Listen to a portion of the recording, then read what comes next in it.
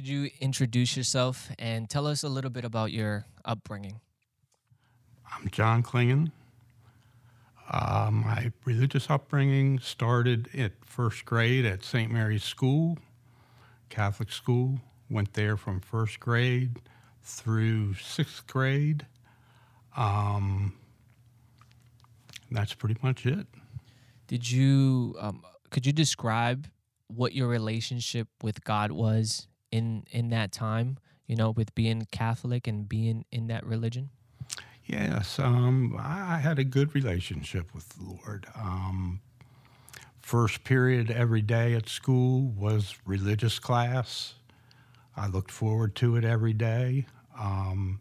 When I got into fourth grade, I became an altar boy and remained an altar boy until, believe it or not, I was in 10th grade. And in those days, that was kind of unheard of. But I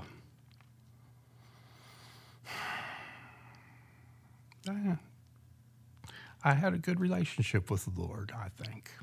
Hmm. So, How did it develop as you grew up? Obviously, other things get introduced, and life starts to come at you in different ways. Did your relationship with Him alter in any way as you were growing up? Well, I always went to church on Sunday. Um, but I don't think I could really say that during my later teen years through, my 40s, it was really a close relationship. It was just more or less I'll go to church on Sunday and then I'll see you again next Sunday kind of a relationship. I was married at the time that I'm speaking of, and my wife was very religious. So, like any lazy husband, I let her do all the religious work, just like I let her do just about all the work that there was because she was good at it. You came to our church about, I think, last year, right? Officially. Correct. And I would love for you to just share what was different. You obviously knew of the Lord from a young age, and you grew up serving. But what happened in your life that impacted you to encounter God in a different way? Could you just tell us what happened? Like I mentioned before, I was married, had a real great marriage, really great lady. January of 2014, she was diagnosed with cancer. Unfortunately, the diagnosis was for stage 4 cancer, and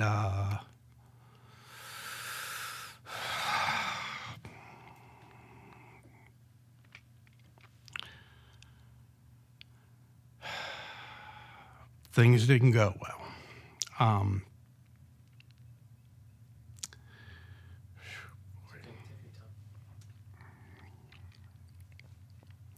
After finding out about the initial diagnosis in January, she had an operation in February to get the tumor removed. The operation to remove the tumor was a success. However, she had to endure very tough chemo rounds in order to treat the cancer. She did one round, came through it,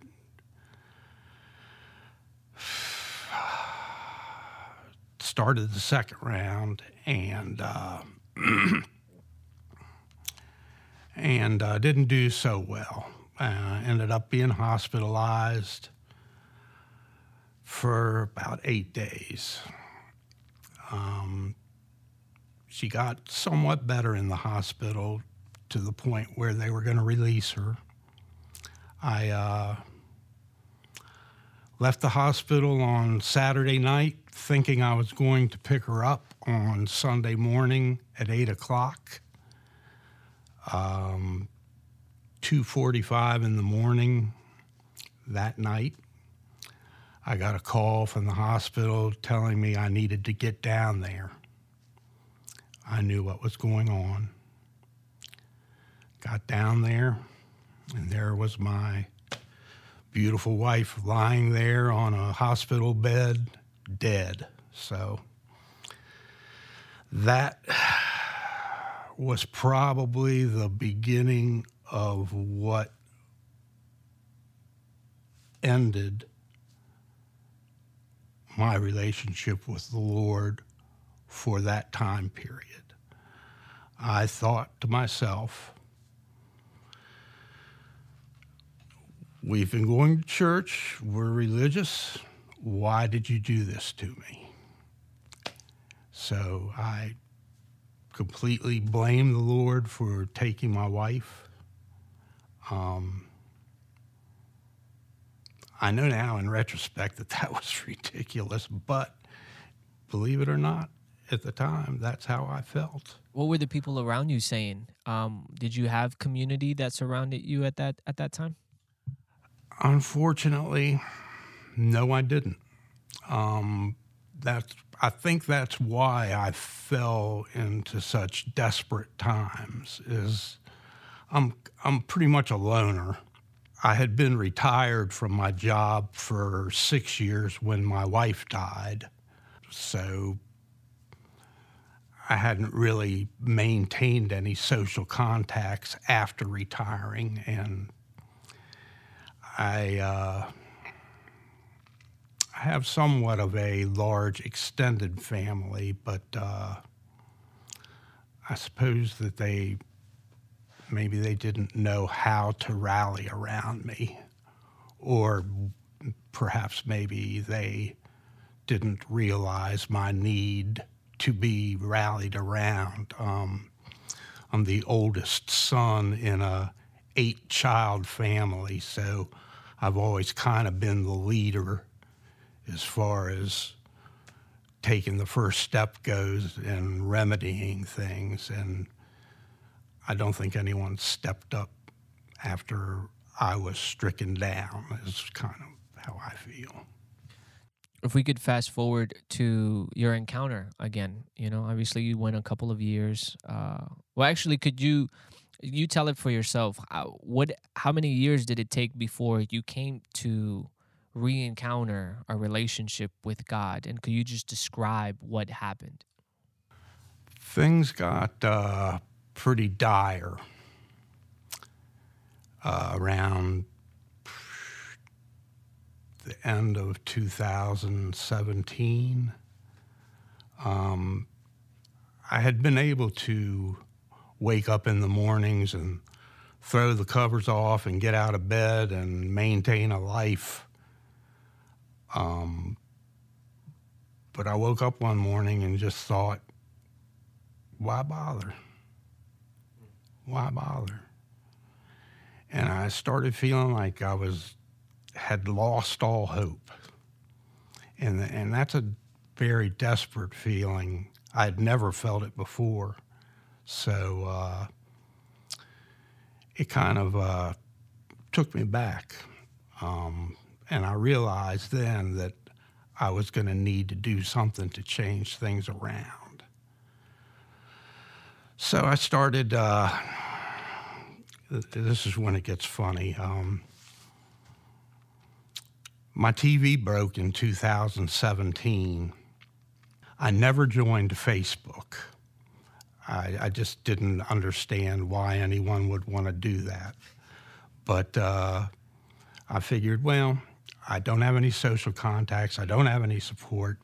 I'll give this Facebook a try. I knew that members of my family that, I really wasn't hearing from, but I was hoping that if I jumped into the Facebook fray, that it would make it easier for me to communicate with members of my family. But so I joined Facebook. I toiled on it for May and June, and in a group, and there was a chat going on. And somebody saw my name in the chat slot or something, I guess, and asked a question about baseball. That's what the chat room was about, the baseball league in Rockville back in the 1960s and 1970s or something. And they asked me a question about it. And I just happened to look down at the name and saw Gregory Ivan Zetz. And I said, wait a minute. I had a buddy, Johnny Zetz, and I know he had a little brother named Greg. And so I responded to a question and asked him about Jonathan, and he said, hey, Greg responded, hey, I remember you. You used to come around 121, which was their house number on the road they lived on when we were kids. And so we exchanged pleasantries, and we talked about, he told me about the death of his brother Timothy, and which I knew about, but was no less saddened by hearing it again, and the death of his sister Christy, who was just a beautiful soul, I remember from my youth. We exchanged pleasantries and news, and I just happened to mention to him, tell Jonathan, I said, hey, and give me look me up or something, but long story short, Jonathan somehow, I think Pastor Greg told him, or maybe Jonathan heard, or no, here's how it happened. Pastor Greg mentioned to Jonathan that he had run across me in a chat room. Then Jonathan seeked me out on Facebook, and we got going back and forth. Yeah. I didn't even know what that messenger thing was, and it popped up with Jonathan's name on it, and then now there's so much stuff in there that you can't even get back to the beginning of it. But he started going back and forth with me, and, he told me that he thinks he knows what I need in my life. And I asked him what, and he goes, you need to accept Jesus Christ as your Lord and Savior. And I said, well, how can I do that? And he said, do you have a Bible? I said, well, when Bev died, I gave all the Bibles away because I figured I didn't need them anymore because I had been let down. So next day, I get up from bed, answer the door in the morning. It's the Amazon man with a Bible with nice big print in it. I opened her up and was on my way. Did you order the Bible, or was it Jonathan did for me? Wow. And I got back in touch with him and thanked him profusely, and he said, well, you don't have to thank me. That was the Lord. So the Lord told me to do that. This whole concept was new to me. I mean, getting help, somebody caring, to the point where they would actually buy me a Bible, I mean, that was pretty overwhelming for me. So what happened next? Next, he pretty much mentored me through Facebook since we were in COVID lockdown. Just gave me passages to read that he thought would be pertinent towards my situation. I was reading them and progressing along, and he kept in touch and was very supportive. And then the 17th of September was the first outdoor service that the King of the Nations had back after the pandemic shut everything down, I think. Yes. 17th? In September of 2020, yes. Yes, okay. That came up, and Jonathan said, man, you need to come to this. And I said, well, God, I'm in. Let's do it. Let's do it. So 17th of September rolls around. I took a leap of faith. I was scared coming down to this beautiful church. I don't know why I was scared, but I was. Came down, pulled in the parking lot, got out of my car, put a mask on, took about 5 steps away from my car, and a couple of ladies that were getting out of their car were walking up too, and got about 2 steps next to them, and they said, "Oh, hello. You're new at this church, aren't you?" I said, "Oh, yes, I am." They introduced themselves. I introduced myself to them. We walked together up here, speaking back and forth. I'm thinking, wow, this is great. I haven't even gotten in the door yet. And, I'm overwhelmed with love and compassion, which truthfully was not in my life all that much at that time.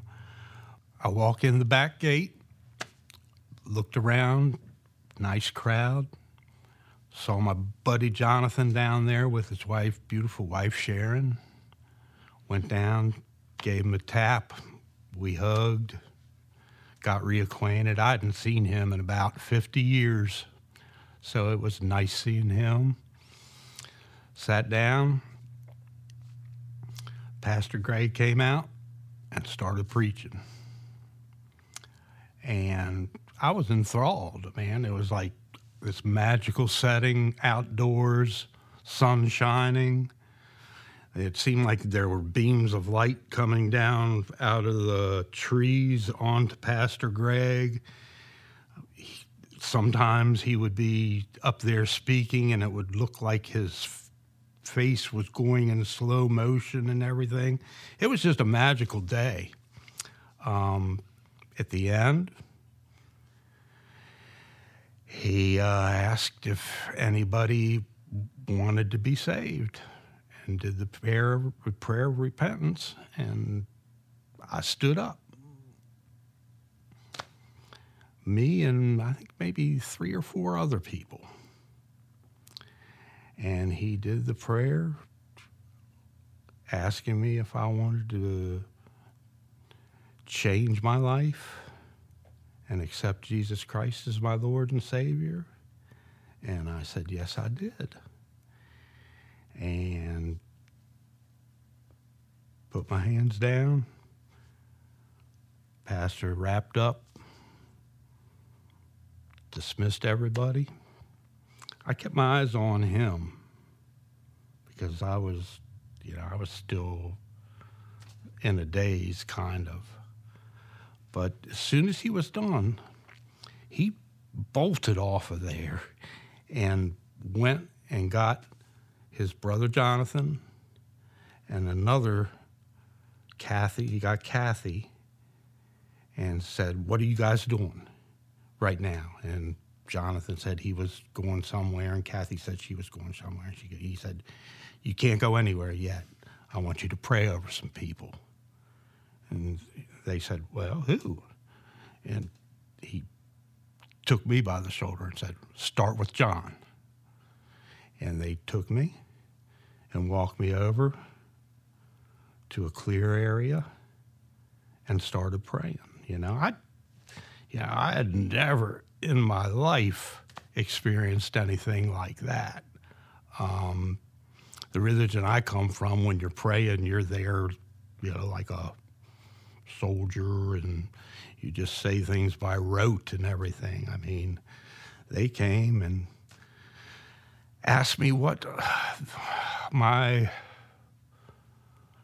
problems were in life, basically, what was going on with me that was making me a miserable person. And as I listed them to them, they prayed. They prayed over me and asked God to remove all this oppression that was on me. And at a point in the prayer, he struck my chest and said, I command you in the name of Jesus to leave. And when he did that, from like behind me, something passed through me. And it kind of weakened my knees, and it left a tingling real, and it was gone. But it was a definitive tingle. And I looked at the Jonathan and Kathy who were doing the prayers. As you can see, I wear glasses. I had tears coming down my cheeks. And I'm not a crier, I can tell you that.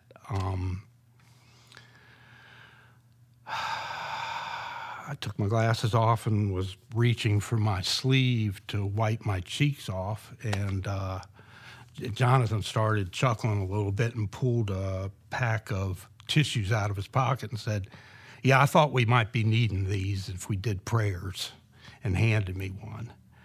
And I wiped it off and everything. And, you know, after that, Kathy and her husband walked away, and Jonathan said, well, you ready? But it was like, this is a different world I'm walking in now. I just felt entirely different. I had no idea that I would feel something so physical, and it would just the mental change. It was just such a relief. It was a blessing. Probably saved my life. What can you say that the Lord has done in your life? Boy. How I've changed since I've been saved. I always try to be patient, loving, and encouraging. These are all things that I wasn't before I was saved. You can be patient, loving, and encouraging to a totally stranger or your own family, you know, and to me, that's what Jesus was like. I mean, he didn't have enemies. So I've changed in that way. I wake up praying. Praying has become such a big part of my life. It's almost like every couple hour conversation with the Lord. I'm more, I have a great calm now. Before, there was such anxiety in my life that it was almost overbearing. But the calm that has been introduced into my demeanor is just so comforting. Just so comforting. It's also helping me at this point in my life prepare for the next chapter. You know, I'm getting up there in the years, but there's more to come. I got to think about making myself prepared for heaven and beyond. And I tell you what, with the instructional pastor of this church, I've come to the right place to learn about that kind of thing. I'm just so grateful that I have done this in my life. And, you know, this is for people that have any doubt that this is a good thing. I am such an unlikely person to be doing this. If you knew about the previous 65 years of my life and what was entailed with it, and knew that I did what I did here and accepted Jesus Christ as my Lord and Savior and am saved. If you knew the benefits of that, you would want it too. I guarantee you. It's just the best decision I've made probably in my life.